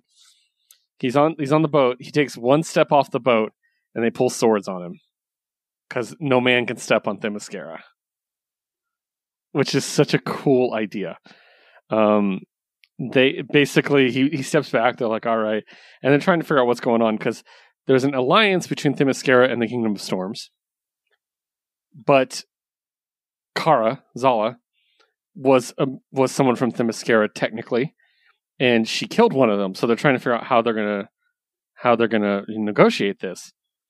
And in the end, Hippolyta has to basically stick with the promise they made to support Kingdom of Storms, which causes Diana to leave because her lover's on the other side, and she takes off on her own. Later on, when Jefferson and his people are on their way back home, they see Kara waiting for them. And he's like, I've been waiting for you. You're not going to catch me off guard. And we get this awesome fight between the two of them. And she goes into water. She zooms out. He's calling out orders. And then Black Lightning is stabbed through the chest. No fucking way. Yeah. So she takes him out. Constantine's there because he's, Black Lightning's second command. Uh-huh. And he's like, listen to me. Anissa is queen now. She will need you. Fight. This world can be so beautiful. Don't let them take it. And that's when we cut to Bruce and his knights. They finally find the falling star, and they find all the metalmen dead, right? And Bruce and Alfred find the fallen star, which is clearly kryptonite, right? Uh-huh. And Bruce swoons. He loses, he basically loses consciousness coming around the kryptonite. Mm-hmm. But Alfred picks it up. And Bruce says, it didn't affect you. He's like, no, it didn't. He's like, Bruce says, I think it hurt because of who I am, who I really am. Alfred, I need to tell you. Alfred says, it's all right, son. I know all of it. It's time you learn the truth, Bruce. I think Bruce is Clark's father, the king, the dead king. I think he's his illegitimate son. Oh, and he's half Kryptonian. This shit's so good, dude. That's good as fuck. Yeah, I'm just loving it. So pick up Bruce's Steel. It is a 12 issue, so it'll be a really nice hardback when it's done. Oh yeah, for sure. I'll be able to look out for that. Yeah. Which brings us to our final DC book, which is Crush and Lobo number 8. I did go deluxe cover for this one. I saw it. Yeah, it's a good one. Yeah. So it was also the only one left. This went pretty quick. So, written by Marika Tamaki, art by Aman K. Nalhopan, colors by Tamara Bonville, and letter by Ariana Mayer. So this wraps up this book, and looking back on it, I mean, I could definitely see where it's not the ending some people would have wanted, including myself. But I also see that maybe there's more story to tell. So yeah, that's fine. But we do get kind of a reconciliation between Lobo and Crush, where they end up on the same side, but it's also very clear they're very different people. Yeah. Oh, yeah. And it definitely repaints the warden of the prison to be the bad guy of the series, essentially. And just Crush is amazing throughout this. And they just wreck everything together. But they also, in the end, don't trust each other, which is really interesting. So, the big question that we're wondering about is, does she get back together with her girlfriend Katie? Which, the answer is maybe. Maybe she does. But in the end, Crush is now an intergalactic bounty hunter, and she teams up with her boys, the Space Lizards, and they're off to get some parolees and turn them in. So I thought this was a good ending. I really enjoyed it. This has been a really great series. Like, if anything, if it's going to be like an ending like this, I would really like a Mariko Tamaki Crush trilogy series. Yes, yeah. With like this kind of ending, like if it's just like the start of like not really an ending to something, but a start to something else, I would like a Tamaki trilogy, Crush trilogy. Yeah, as long as this is not the last we've seen of Katie. Because Katie's adorable and amazing, and I love her. So, but yeah, really good stuff. I really enjoyed it. Anything else you want to talk about it? No, it was definitely fun. You can definitely see like how very different these two people are, or how much Crush just wants to just like distance herself away from like everything that Lobo is. But it's just like she's the only other person of like that. So it's like she's got the fucking chip on her shoulder, but god damn it, she's just amazing. Like so many great face shots. This one. Oh yeah. She has so many great panels. I like the bit about, of course, Lobo had to get naked. Yeah. like that's one of the best bits. I love that. So Yeah, really good. I really enjoyed it. I want Crush to do more. I really want them to do more with Crush. Me too. Because she even mentions like bring up the Titans again, and even that was unsure. It's like to we come back to Earth. Exactly. Yeah. So we'll see. Hopefully she'll be back sooner or later, or she'll get her own series, which would be really cool. So, all right, time to switch over and time to Marvel. We're gonna start talking about Marvel books. And Josue, are you caught up with Amazing Spider-Man? I am finally caught up with the Amazing Spider-Man. Right, let's talk about the newest issue. Let's go. Okay, I need to go back to last week's issue that I really wanted to catch up for it because of like the apparently epic, really cool Captain America moment, and I just fucking loved it. So I'll be talking about a little bit about 83 and actually 84 that came out this week, which will be 85. Both. No, sorry. So the last issue was actually really cool because it was part of the brain trust, and I'm really hoping when it's their turn, they can actually stick it to this way. But it was Patrick Gleason wrote and drew that last issue. So, and this one is catching up with Peter Parker, and now that he's woken up, he's going through his physical therapy. Okay, so Peter Parker's going through his physical therapy, and he's so out of it, not really wanting to. I think he might have been a little bit doped up on some hospital drugs because he goes on a shopping spree, and he orders. I'll just list it off. Congratulations, you're the highest auction bidder on Metro Theories 94 BattleCon 07 cosplay lot. You have opted for a premium overnight shipping of 1 battle damaged Spider-Man costume, 1 replica web shooter condition used as is, and 1 officially licensed Threats and Menaces JJJ bobblehead with autograph and COA. And I also believe that he ordered some sort of Greg the shark plushie because there's a little picture of it. So he really starts freaking out on the pressure on who could the fuck afford any of this, all of this, especially being the highest bidder. He goes into the state, and it's like one last almost like comatose state episode that he gets. And it's actually really freaky, but it's actually really cool where it's like only Patrick Gleason can do this, especially if he got in his really cool black and white variants. So anyway, he gets his packages, and it was really almost like his subconscious was telling him to go to his comfort zone. And it's just, he gets, it's a shitty costume, but at least he's rocking it. So with this shitty costume, he realizes, okay, I just want to go fight at least one crime. And of course, he's got a shitty costume and those replica web shooters. And along flies by a petty theft. It's like Grand Theft Auto, 2 really stupid criminals stole a car. Easy for him. Cakewalk, even in this condition. He flops up everything. He jumps in front of the car, and he's about to whip, except come out the speakers, "Go Webs, go, oh yeah," and he hits the fucking car. So he's going to leave a bad review to the person who he bought all the shit from eBay from. So he is not doing well. He's literally getting his ass kicked by these 2 just Nimrods. But then he sees a shadow. And who is it? This is where I enter our boy Cap. And then we get a classic Peter Parker Spider-Man monologue. Because like, oh yeah, him. He makes way more sense. Unlike my spider sense, which isn't warning me about the gun. And at this point, Cap kicks the lady as she pops the bullet, which is about 3 inches from his face. Or Captain America's glorious made in the US of A as a shield is breaking the bullet because his cap is awesome that way. Shield as a shield impacts his face. Full on Cap throw. And he goes, as he picks him, I was like, "Sorry, kid. I'm so sorry. I just thought, as Peter passes out, you usually duck." He has no idea Spider-Man is just completely out of it and was so confident. It's like, oh, I got that bullet and he's going to move. It's a classic team up and just nails Spider-Man right in the fucking head. It was awesome. I loved it so much. Classic Parker luck. And you get a panel like this, which is terrifyingly awesome. Oh, that's awesome. Very cool. Only Patrick Gleason can do that.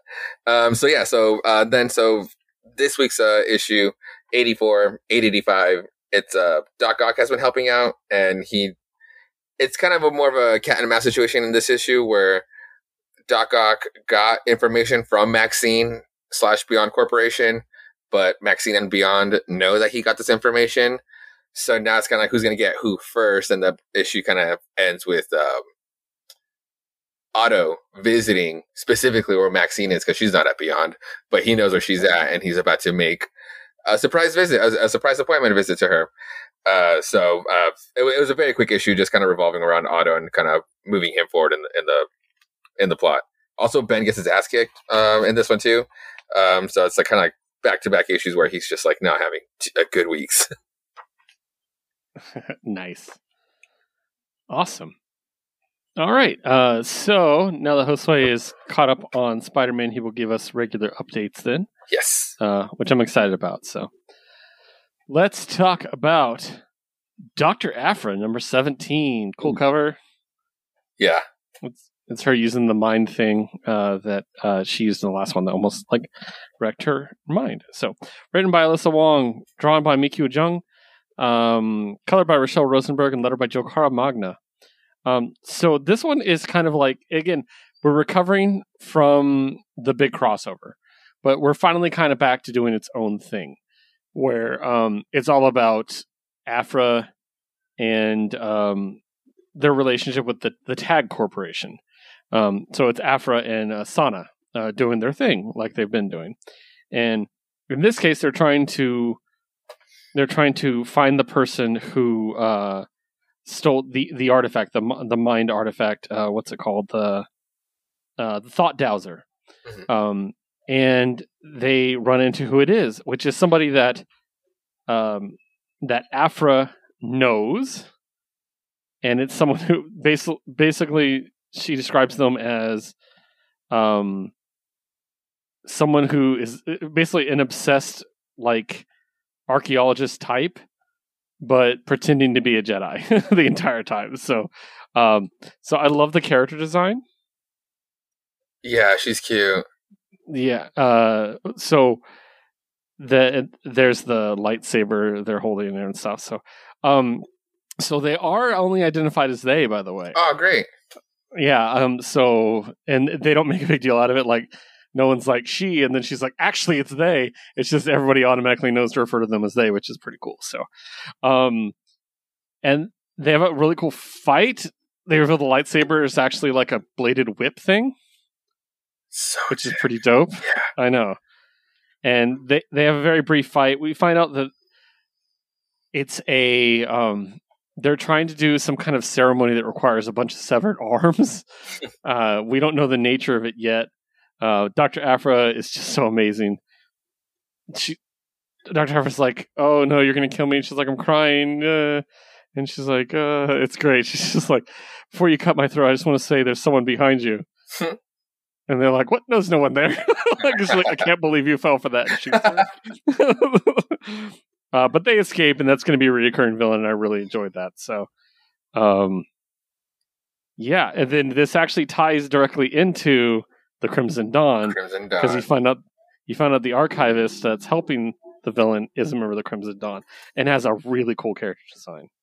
Yeah, they do. Fuck yeah. Yeah. So really cool. It's not I don't think it's gonna be like a must buy if you're doing the Crimson Dawn thing, but I think it'll be a nice supplementary thing. So next up, Black Widow number 13. It's been a while since we checked in with Black Widow. Written by Kelly Thompson, art by Raphael T. Pimentel, colored by Jordi Belair, and lettered by Corey Petit. I got this Peach Momoko cover. Oh, really cool. There's hardly any full body ones that she does.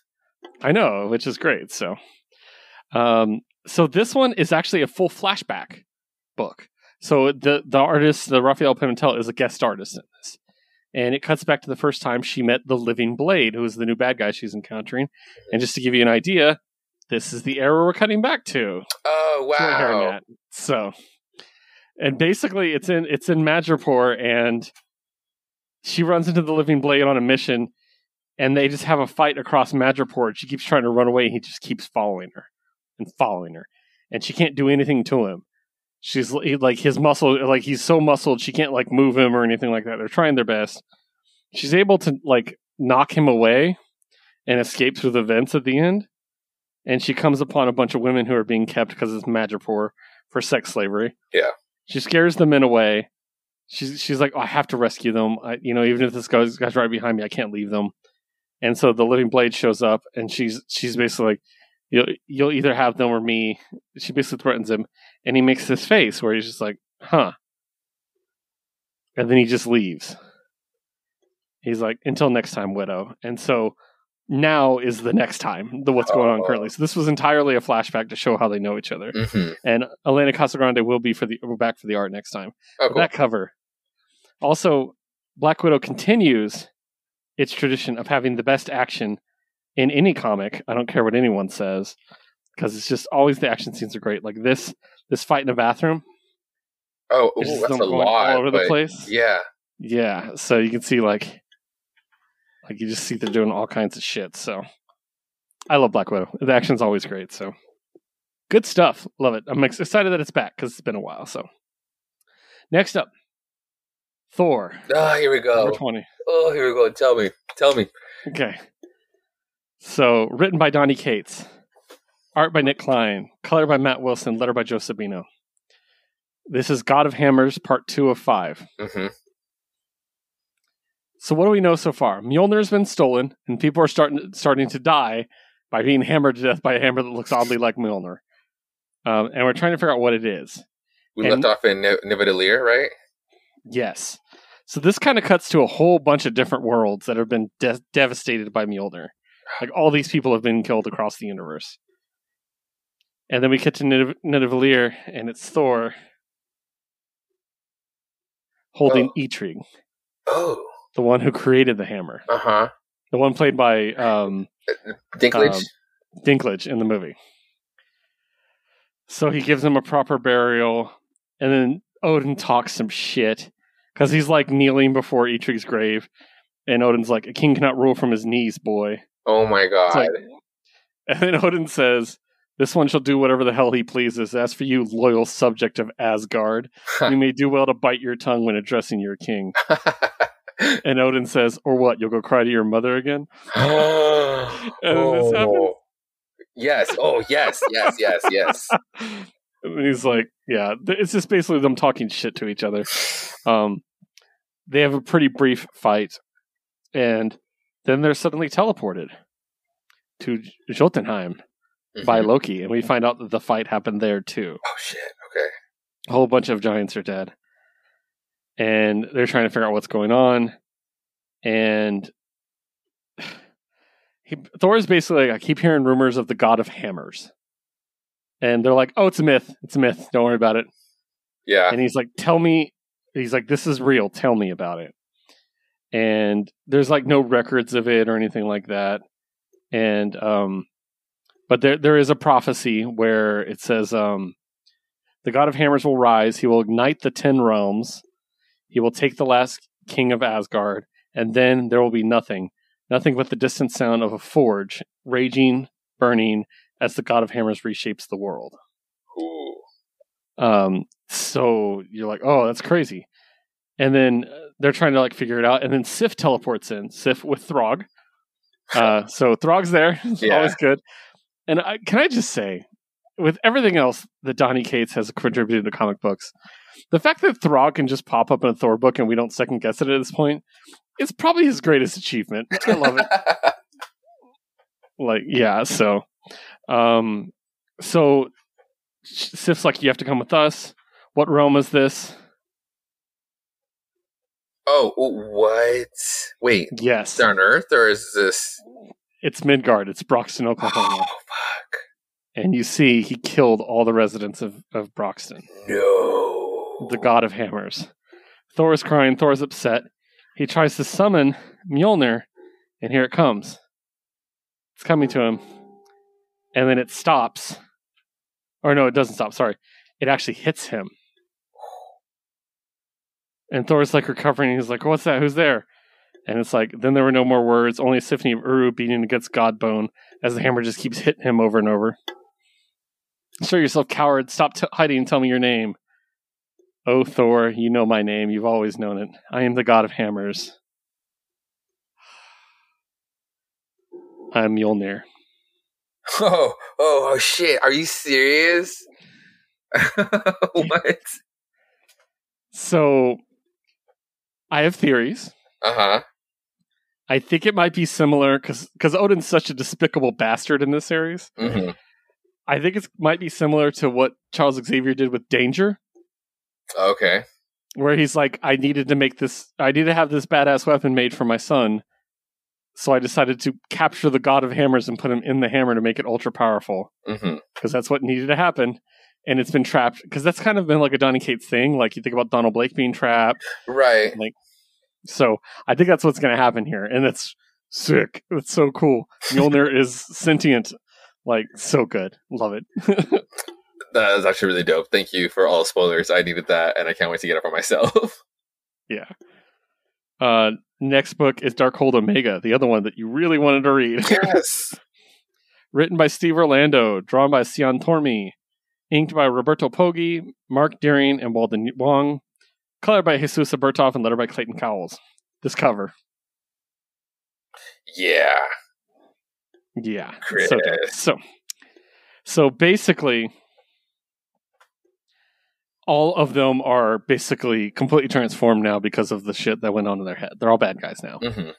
And it's to Wanda. I'm not going to go blow by blow for this one.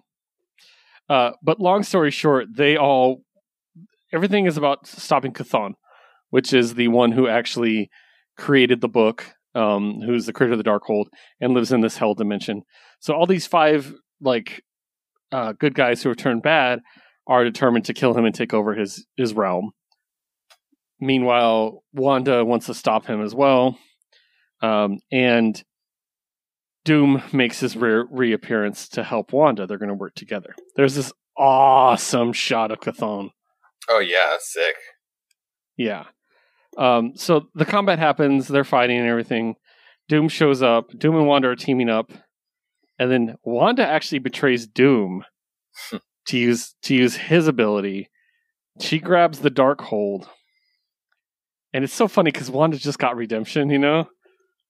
She actually absorbs the Darkhold into herself. She says, now it's every fiber, every ink drop exists within me. I am the true Darkhold. You haunted me for so long, but in the end, are you ready for a visual you will fucking love? Fuck. You do not possess me, Chthon. I possess you. Oh my god. Holy shit. I'll give you a closer look on that. Yeah, that is dope. Yeah. So that's basically it. And then Wanda uses her new powers to turn the heroes back to their normal selves. And then there's a great bit actually where they're talking about they remember flashes of what happened to remind them of what could be. And Spider-Man says, "You think I need a reminder I'm a screw-up? I have roommates." Which I was like, excellent. But the one thing that did come back is Omega the Unknown, which is a kind of obscure Marvel character. Okay. And it looks like he's going to be coming back. Look him up. He's pretty cool. He's a Doctor Strange supporting character. But and then Doom and Wanda, it ends with Doom and Wanda meeting, and Wanda uses one pinky to completely crumble the Doombot, like realizing it's a Doombot. And then she's basically like, "Come at me if you want," basically. And then she says, "I'm free," and flies away. So it's pretty cool. Pretty cool. I like the ending. So. Lots of great visuals. I think that'd be the thing you'll really take away from it. So, All right, now shared books. I'm going to start with Shang-Chi number 7. Oh, man, yes. I'd like to point out what Josue pointed out, and I didn't notice. Number 7, Legacy 133. And as Josue said, if there's a legacy number, a lot of times it's not going to be a mini. So that's a really good point. I'm very excited about that. So. Written by Jean-Louis Yang, art by Dike Ruan, colored by Triana Ferro, and lettered by Travis Lanham. So, basically, Shang-Chi has let Brother Saber be arrested by the Avengers because of what he did. Boo! Don't like that. But this whole issue is about Shang-Chi and his mother. And I like the way he described a burrito. It's an egg roll, only bigger. And I was like, yeah, that's pretty great. It's delicious. And that made me really want a burrito. And she gives her origin story, which is really cool because it's kind of adapting from the movie a little bit in a way. Yes. So Not exactly the same. There's definitely like a portal on an island in this case that she was in charge of protecting. His father was left to die by a bunch of men. We find out later it's because he's probably an asshole to them. Yeah. And she nurses him back to health, falls in love with him, and she basically has to leave with him and ends up joining him, finding out he's a warlord, and just basically begs for her to give it a shot. And she falls in love, and they seem to be really happy, and they have their 2 kids. Everything's going great. Right in the middle of this origin story, Shang-Chi, being the badass that he is, picks up their salsa, which has real habanero peppers in it, and throws it into the rafters and hits Red Dot in the eye, which is one of the bad guys. It's like, how hard is it to get my robot eye fixed? I love that.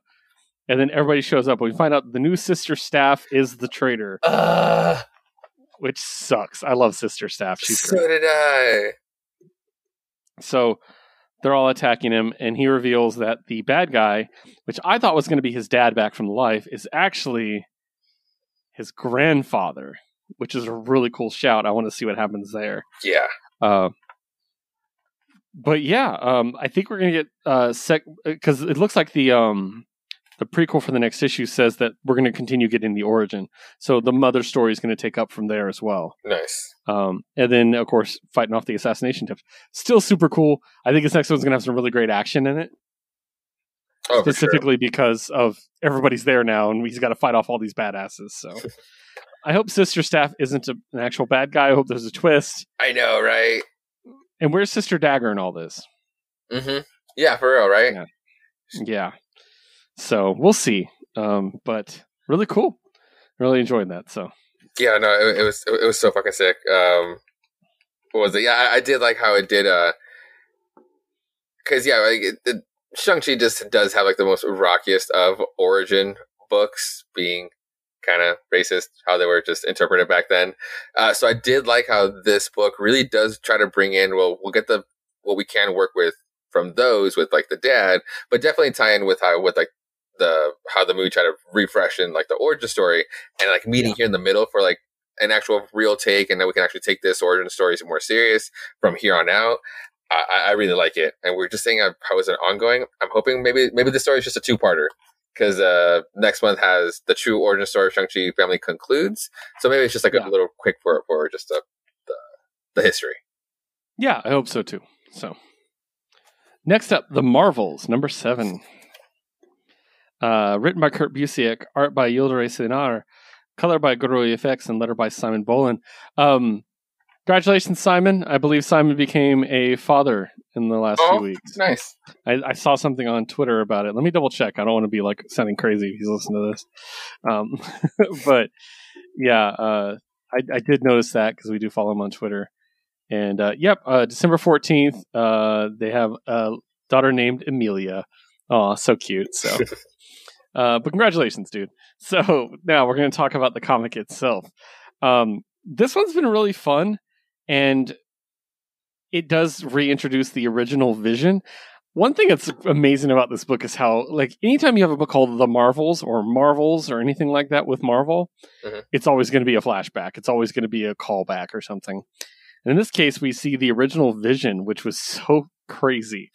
A character I forgot existed. And I'm like, that's cool. And he's back, and he adds just to this. Oh, first of all, this costume, sick. Yes. So sick. And just this really dysfunctional team, which is really fun. And I think it's Iron Man that keeps pointing that out. He's like, this is a really dysfunctional team. And they're like, don't worry about it. Captain America will make it work, which is great. We also get more of Warbird, which is really cool. And I'm starting to get really intrigued by Warbird. Me too. Yeah, so that's probably the highlight about this so far for me is Warbird. But we do get to cut in, or where they finally cut into the dark circle shield, and we finally get to the moment that the first book started on, where they're all finally in there. This is where the whole series started, when Captain America says, "I didn't come alone," and the fight starts, and we get this cool fight. I love that we're getting highlights on characters that don't get a lot of highlights, like Arrow. Yeah. Obviously we get some Black Cat, which is great. Storm is still just a badass everywhere she goes. Like as long as there's air, wind, and water, there's weather, and weather answers to me. Like I'm like, fuck yeah.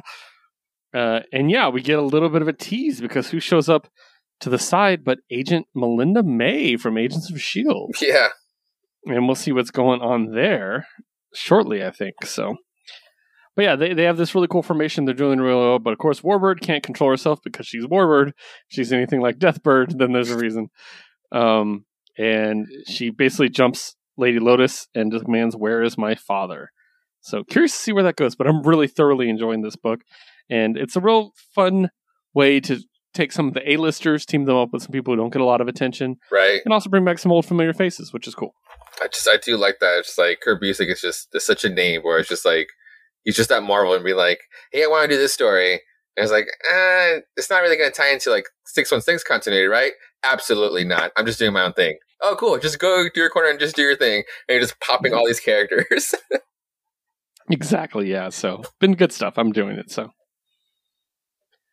All right, guys. Time to take a trip to Krakoa. We're going to talk about our X books for the week. We're going to start with X-Men 6. Oh, shit. Okay. Well, of course we are. They're the ones at finale. Written by Gary Dugan, drawn by Pepe Raz, colored by Marte Gracia, and lettered by Clayton Cowles. So I was left with the last copy, which was the variant, but honestly, no regrets. Yeah, I got the A cover. Nice. So, me and Josue talked a couple months ago about Captain Krakoa. Uh-huh. Who is Captain Krakoa going to be?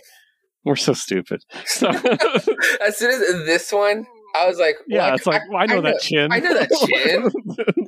Everybody knows that chin. One great thing we'll talk about before we get to the Captain Krakoa portion of this is the great Sunfire issue. Oh, yeah. Yeah, Sunfire is amazing. And I love the twist that Fei Long, the guy who was going to terraform Mars, and was pissed that the mutants did it first. He's like, "Well, fuck you! I'm terraforming Phobos, and I'm gonna orbit Erico the entire fucking time," which is such a bitch move, but is also amazing. And it's like the $1 up bid on The Price Is Right. It's just like not better, but it's just like, God, it's a dick move, dude. It's such a spiteful move. Like, it's so good. So, and yeah, it seems like within days, it's transformed. So he does get his foothold in. He's not stopped. So I think that's going to play into X-Men Red. Oh yeah, for sure. I can see that happening. Yeah, and especially, and also, what's Brand going to think of this? Yeah, like the part that got to me where it's just like at first it was just like it was such a noble sacrifice, and now it's just like, fuck, not Carla's body. No. Yeah, that too. We'll talk about that. So, and then to just be like, it's like the stakes have just gotten higher to just cut to this fucking asshole again. This is my favorite recurring joke from Jonathan Hickman's run of X-Men. The space lawyer. Blurred Murdoch, space lawyer. It is nothing funnier than this shit. It just keeps coming up. At first it was New Mutants, so we're like, oh, that's pretty funny. This is X-Men. This is the main title, and they're making this joke still. I forget where he was last on, too. It was so funny, dude. Like, this has been at least 3 or 4 times he's popped up. But so what we find out is Cyclops doesn't want Captain Krakoa on the X-Men. And he's outvoted by the council unanimously. And you're like, okay. And then we find out it's because Ben Urich found out that Cyclops died. So why is he alive? Well, he's not. And now they have to announce publicly that Cyclops is dead. But the newest member of the X-Men is Captain Krakoa, which is Cyclops. So they basically have to hide his identity. And that's why they weren't voting for him to be a member of the team. They were voting whether he had to be Captain Krakoa, which I thought was a great twist. Like, that's why he's so against it. I'm like, no, Captain Krakoa should not be on the X-Men. They're like, yes, he should. And I was like, why is he so against it? Oh, it's because it's him. That's amazing. So, but yeah, really cool. I like it. And Scott also is like still talking to Ben Urich at the end, which is really interesting. That's what I want to know what happened. Like, did the whole psychic telepathy manipulation and just made him forget? Or like they didn't like kill him, resurrect, right? To make him forget? Oh, if anything, they just erased his brain. Okay. Because it was just to check up on him, and it's like, hey, it's like I'm your buddy and a buddy of Scott's, and he was just wanted to touch up on your Pulitzer Prize project that you had working on, and he was then he was like, I tell you, if I had one like that, and it's like, oh, cool. So we're still playing a dick move here as mutants, but okay. But here's the thing: he's not the only one that been found. Jumbo Carnation was another one, but I guess Jumbo doesn't make like public appearances so much as like Cyclops does. True. But yeah, interesting. I think they did some kind of psychic touch to make sure that worked. Although, why wouldn't you just make them forget that Cyclops died? Like, you know what I mean? Like, right. So. But I mean, that's what it is. So, but good stuff. I'm excited to see where that goes. Now we're going to talk about it. Oh, this actually be a good time. We don't know yet, but there will be another X-Men vote this year. Yeah. I still think it's too soon, but it's like, because I really like this team. Well, you know what? Here's the thing, though. By the time they announce it and have the election, it's going to be a year. You know, like, so they have to announce it, have the election, find the winner, and then adapt the winner to their stories. So that's going to be at least 13 to 14 issues with this team at that point. So. Also, before we move on, because when Scott is wanting to vote on like not Captain Krakoa on the team, and it's put up to a vote, and it said let the record show the motion carries with overwhelming unanimous support and one abstention. Do you see who it is? Yeah, it's Sinister. Wait, no, it's Exodus. No, what? No. Like Sinister has like one hand up, like on his right, and Exodus next to him has both down. I think that's after the vote, though. Is it like? Oh, because everybody has their hands up. Okay, so like in the if you look at the big group picture, you can see that Exodus' hand is up. It's really small, but in the top corner. Yeah, that's what I'm saying. Like everybody has their hands up. I see Sinister's up and his down. That's what I guess that's what I'm seeing. No, Sinister. You're getting their profiles confused. Sinister has the multiple cape. Oh, no, you're right. He has the spikies. Yeah, no, you're right. Okay, my bad. Yeah. Cool, I got that straight. Yeah, no, it's good. But yeah, I like that. I adore Equilibrium like such a douche. Like, yeah, I get that now. Then fuck you asshole. you fucked over the Hellions. Like Judgment Day, mother. He's gonna get it. And now, oh man, the finale, Inferno number 4. Coming to an end, the Hickman run in X-Men. This is the last issue. I think he's still doing the Marvel Unlimited one, which, by the way, you should read. It's really good. I've been reading it the past week. They took a really weird dark turn at one point. So, yeah. And it is Krakoa. It's in Krakoan lore. So, dope. Inferno number 4, written by Jonathan Hickman. Drawn by, who else could possibly draw the end of Jonathan Hickman's run? Valerio Schiti and Stefano Caselli. Colored by David Curiel and lettered by Joe Sabino. So this wraps up the first Krakoan age. And we'll talk about the Xavier Magneto portion of it first. Xavier and Magneto are there to save Moira McTaggart from being taken by Orcus. And who they run into but Nimrod and Omega Sentinel.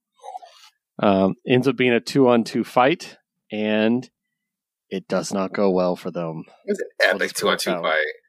It was really good. Like, it was really well done.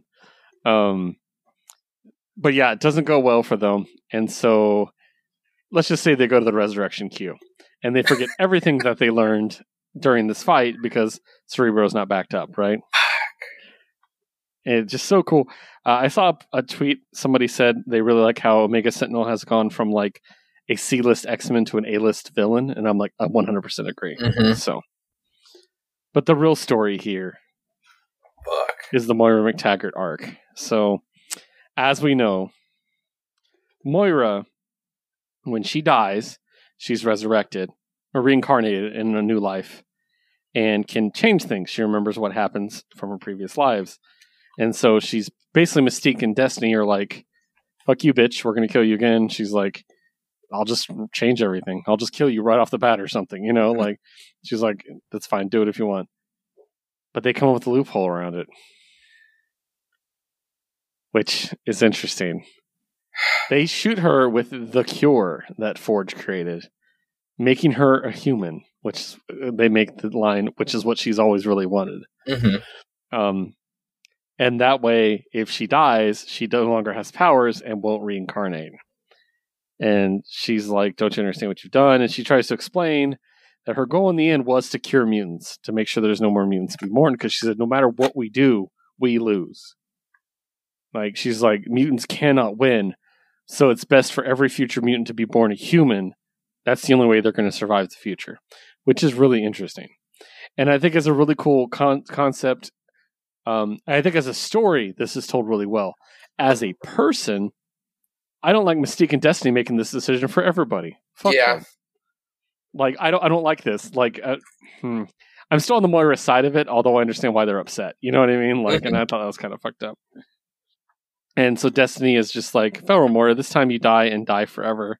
And that's when we get the best entrance ever. Forever, well, that sounds ominous. And our boy Doug Cypher, of all people, is like, nah, no, we're not doing that. And he basically is like, wait, so she's a human now. So if you kill her, you're breaking one of the laws, and I'll have to report that to the proper mutant authorities. And he's just basically like, you're not going to kill her. She's a human now, so, you know. And then Mystique's like, why don't I kill you? And that's when Cypher shows his backup, which is Krakoa, which is great. Krakoa alone, but Bay, Blade of the Blood Moon. Bay, appropriately named Bay. And I love how he's just like, yeah, go for it. Fight Bay, please do. He's like, I think if I may be so bold, you might have to get out of bed out of this one. Yeah. And so there were 3 choices. They kill Moira. They'll both be removed from the council. Mystique will be exiled, and Destiny will die 6 months after that, will not be reborn a second time. Mm-hmm. They try to kill Doug, but they will fail. Destiny will die. Oh no, sorry. Mystique will die. Destiny will not. It's possible, but not likely that she'll be resurrected 3 years from now. And the last one, the boy wins. We let Moira escape. We remain on the council and consolidate power, as does he. And so that's what they end up choosing. And they end up going. And then I still think that the ending of this is a little harsh on Moira. Maybe it's because I know that she's the only reason we have Krakoa. Yeah, that's true. And I love Krakoa so much that I'm like, thank you, Moira, for everything you've done for mutant kind.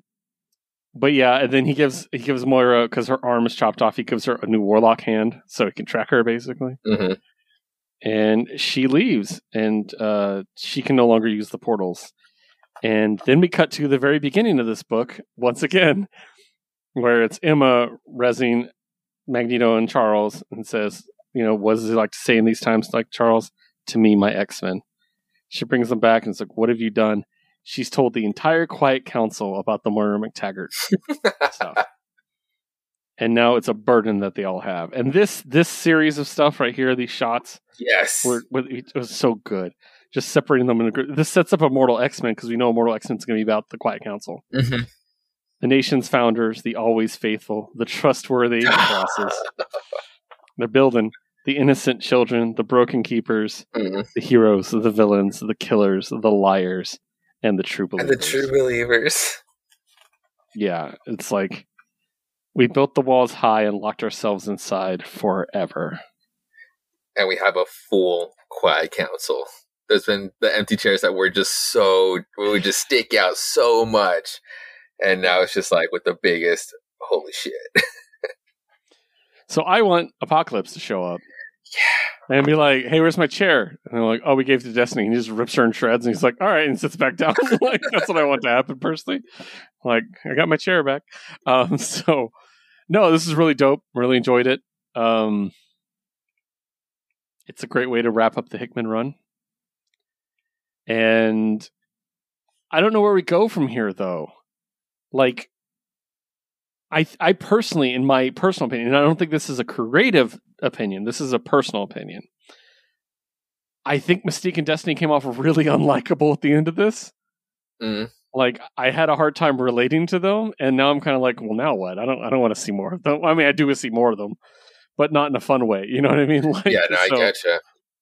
And then I kind of feel bad for Moira. Now, the thing is I know they needed to do that to Moira because they can't count on her resetting. Mm-hmm. You know, like that can't be a plot point that's always hanging out there. Yeah. So they had to get rid of that to say, okay, this is it. It's not happening again. But she wants the cure. Like, no, that's why I don't. And I mean, the thing is I was thinking, well, why can't the 5 bring her back with powers? And it's because she's not in Cerebro. Oh, yeah. Yeah, they made sure she wasn't there so that others couldn't tell she was in there. So we'll see. But that brings the end of the Jonathan Hickman X-Men run. What'd you think, Josue? I mean, yeah, right? I mean, for a pause, so he's supposed to come back, or is this really it? I thought he was supposed to take a pause. He's coming back at some point. Yeah, soon. okay.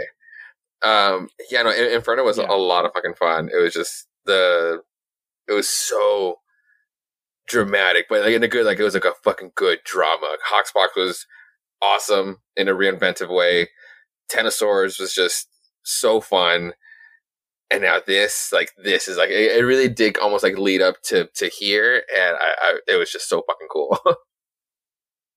Yeah. So like there's some real fucking stakes like throughout the whole thing, and then to just get here and now to ask, okay, what next? Fuck yeah, it's just been so enjoyable. I mean, just think about where the X-Men were. Mm-hmm. And think about where they are now. They have their own country. They have their own planet. They have their own space force. Like, it's insane what we've done. The mutants are all one team now. Yeah. You know, and that's insane. And the ride we've been on, the books we've had, you know, Hellions and X Factor, and putting highlights on characters that no one puts highlights on, and just it's been amazing. Loa, Mercury, just getting some actual love. Like it was awesome. I mean, Peeper. Yes. For God's sake. Fucking Peeper is never loved. The fact that like he wasn't the mole, and it could have just like they could have just that would have sucked. Yeah. I would have hated if he was the mole. Yeah, Peeper, and you made us give a shit about Fabian Cortez. Think about the characters we give a shit about now. Yeah. Fabian Cortez is a nanny and orphan maker and shit. Like what the fuck, man? Like it's just been a wild ride, but I can't wait to see what happens next. Julio and Shatterstar being back. Oh yes, Julio, my love. I loved that. So yeah, so that's everything we're going to talk about this week. Josue, did you have anything else you want to bring up? Any other reading? Yeah, I got caught up with Sword 11, the finale from last time. That was epic as fuck with Gateway, just like fucking getting the satellite and launching it back and just having its own trajectory. Manifold. Yeah, Manifold, yeah. And fucking Cable getting the second level of the arm. Like, oh, I'm so curious about that one. Yeah. I got caught up with Radiant Black 11 as well, finally. And this was such a good issue. I really fucking loved 11. Like, 10 was epic, and especially we got the Blacklight edition. But really leading up, 10 issues later, leading up to 11, this one, and now it's like, oh, it finally happened. But, like, this one finally felt in its really comfortable state as an actual ensemble book, and I really liked it for it. Like everybody, it wasn't just like a cut to here to here. It didn't feel packed. It just felt like its actual ensemble story finally, and that was the highlight for it for me. Nice. Then last thing I got from Books and Pictures was this book that I guess was back in print. Or before that, I did finally get Immortal Hulk Volume 4 by Al Ewing. So I can actually finally dig into the full series because I do have the last 10 issues in issue form, so I can actually not wait for the last hardcover. But the Vault book that I want to highlight is Rock Stars. Oh, that looks dope. Right. And this one is written by Joe Harris, artist Megan Hutchison Cates. This is a Megan's Vault book that I've kind of been curious about. I guess it was... I guess it took a while for Vault to have like enough money to actually finally put it almost like in print. So if you get a chance to look for Rock Stars, definitely, I'm definitely checking that because it does look really fucking epic. It does look really good. I got to skim it. It's like when I realized it was Megan, it's like, oh fuck yeah, it's definitely like a fucking Vault book. Nice. As far as my reading goes, I've been reading the Dave Grohl autobiography. I'm a little over halfway done. Loving it. Lots of fun stories. And yeah, it's so good. I'm also listening to the audiobook for the final Shadow and Bone book. Since I've read it, I can now put the audiobook on when I'm doing other things and not have to focus too much. I just really like the voice actress not the voice actress, the narrator that they use for the audiobook. I think she's great. So I love listening to her voice. Also been reading a lot of D&D stuff because we're currently at the point of our campaign where I'm not using anything as a basis for what we're doing. It's literally all my writing. Nice. So it's taking a lot and I'm having to get a lot of inspiration from different things. And of course, normal manga stuff as we normally do. Oh yeah, Berserks. My back on Berserks because that's right. And I finished the second third of the Miles Omnibus, and how much I like this book, but I really remember just hating Ultimate Universe world building bullshit. Yeah. Also, check out Marvel Unlimited, guys. I want to put a highlight, as I said, on the X-Men title on there, which is written by Jonathan Hickman. Nice. And I'll briefly talk about it. The first bit focuses on Wolverine. Basically, AIM kidnaps some mutants and he has to go save them, and they reveal them one by one, and it's pretty funny. The first one's Nightcrawler and the second one's Chamber. Oh, okay. Which is great. And so that was cool. Now there's a new arc where Nature Girl, who we haven't really checked in with in a while, basically is dealing with the fact that humanity is killing nature. And a sea turtle washes up on Krakoa and coughs up a shopping bag before it dies. No. And so she loses her temper. She goes through Krakoan Gateway, goes to the grocery store that it's from, which is in Vegas, and she throws it down in front of the manager. She's like, "You know where I found that? It's like up a turtle's throat, and before it choked to death." And he's like, "That's not really my problem." So she loses her temper and stabs him to death. Oh shit! Yes. Now they're all trying to find her because she did it. Yeah. And she makes a quick trip back to Krakoa through a gateway to grab stuff and then leave because she's determined now to stop everything, stop the bad guys, stop the destruction of nature. And she gets an alliance with another young teammate, and they're out to basically kill humans. And obviously that's one of the big laws. And I know it's concluded because I was told what happens at the end, and it's very controversial. Ooh, okay. But I haven't read to that point yet, so I'm very excited to get to that point. So yeah, good stuff. Very excited. So that's pretty much what I've been reading. So we're going to wrap up today. Those are the issues that we had this week. Make sure to check us out on Twitter. So you can find myself at WHI Podcast Keith. You can find our producer Liz at WHI Podcast Liz. Josue at Josue Reads Josue. You can also check out this show at WHI Podcast. You can find our other show, Jukebox Vertigo, at Jukebox Vertigo as well on Twitter. You can check out Josue on Twitch at Josue Plays Josue, where he currently is playing through Metal Gear Solid 1 again, as his yearly tradition. Yes. So very excited. I sat through most of that for a while. It was basically half the game straight up. So. Yeah, straight up did the whole first disc. Yeah, so that was a lot of fun. So make sure to check us out on there and everything else that we might be doing. Follow us on Twitter because we're probably going to have a lot of big announcements coming up of future things that are going to be happening and how the world around us might shift a little bit. We'll talk about that later. So always don't forget to bag, board, and box your new treasures. And we will see you next week with a new batch of beautiful books. Stay safe and read more comics.